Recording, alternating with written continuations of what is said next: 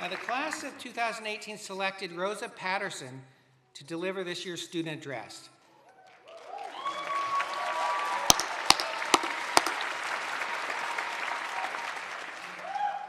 A proud Texan, Rosa is a graduate of Southern Methodist University and the London School of Economics and Political Science.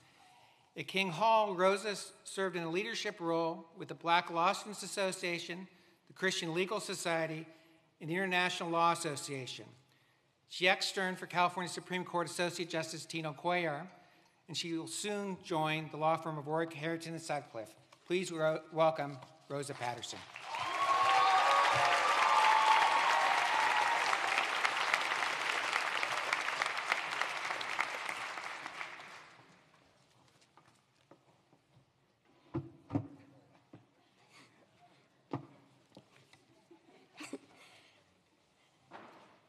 Before I start, I just want to say to my family, who might be a little confused in case you haven't figured out by now, this was meant to be a surprise.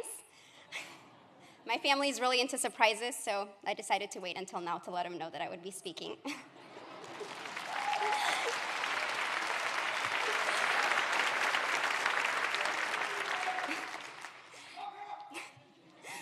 Sorry about that. I would like to start out by first thanking God. My faith in Jesus Christ is such an integral part of who I am, so I give God all the glory.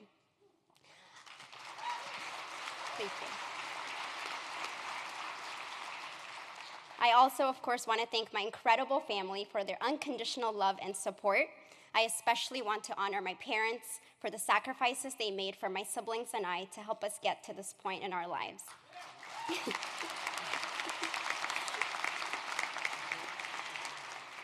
I would also like to thank my husband, Ace, who's one of my greatest blessings. In addition to working a full-time job in the Bay Area, he goes above and beyond to serve me at home and somehow manages to pursue his passion as a rapper, writing a song a week and pulling off spectacular performances.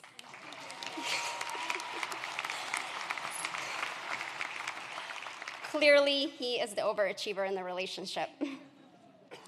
And on behalf of the graduating class, I would also like to thank all of the family and friends represented here today.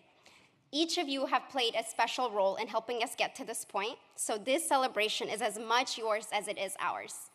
Graduates, will you please stand and help me to proudly celebrate all of the family and friends gathered here today?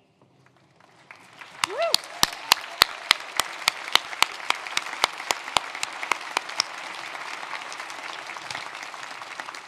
Thank you. You may be seated. Thank you also to all the faculty and staff. At King Hall, we are lucky to not only have professors who are brilliant educators, but also great mentors and role models. I also would like to thank Dean Johnson for his tremendous leadership and unwavering commitment to helping make King Hall one of the most diverse, collegial, and high-performing law schools in the country.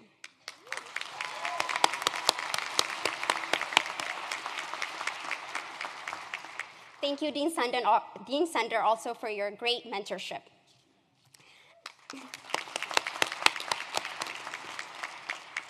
And last but not least, I want to give a big shout out to my fellow graduates. Congratulations, class of 2018. Woo!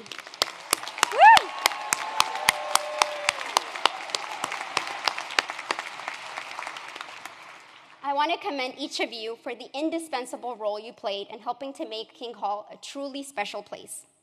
You've all helped each other get through some difficult times. You have supported each other through grueling exams and celebrated many milestones together. Your generous, collaborative, and friendly spirits is what sets the King Hall community apart from many other law schools. I am honored to call many of you my friends, my classmates, and to get to stand before you here today. So thank you for giving me the opportunity to speak.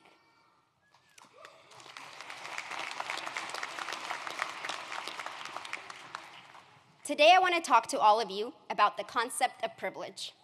And no, I don't mean attorney-client privilege. Sorry, Professor Joe. Andy Crouch, author of Playing God, Redeeming the Gift of Power, writes, "Privilege is the ongoing benefits of past successful exercises of power, perfectly indifferent to whether those exercises of power were creative or oppressive, rooted in equality or injustice." In simpler terms, privilege can be defined as a form of power. And while privilege confers power, its danger is that it can easily become invisible, leaving many of us blinded to its existence. To illustrate how I became conscious of my privilege, I want to share with you a little bit about my background.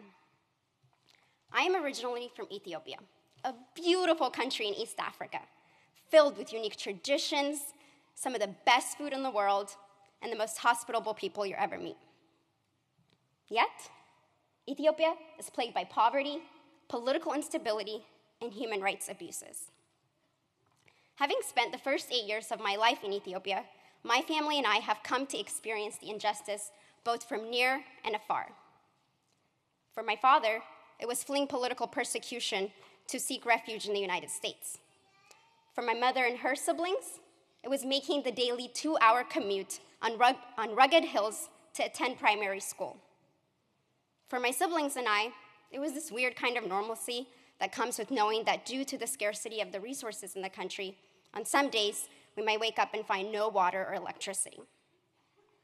But immigrating to the United States and eventually becoming citizens paved the way for my family and I to attain endless opportunities.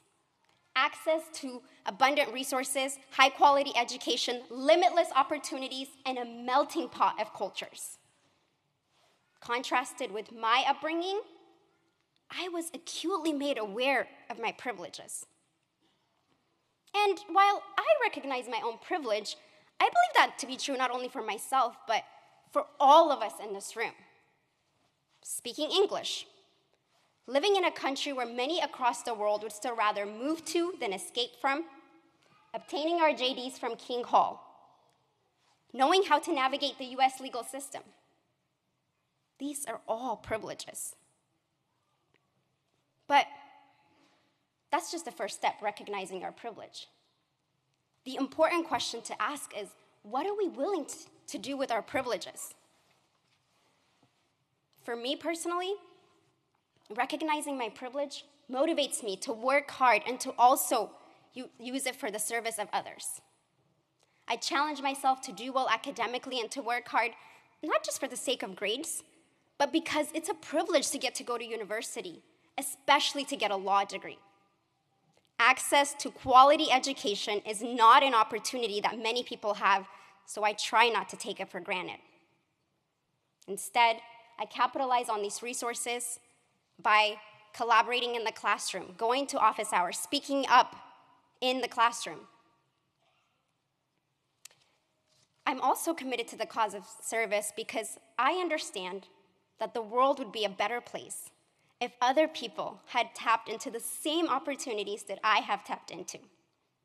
So whether it's by mentoring other minority students about applying to the same scholarships I applied to, speaking to prospective students about legal career opportunities, or encouraging other minority students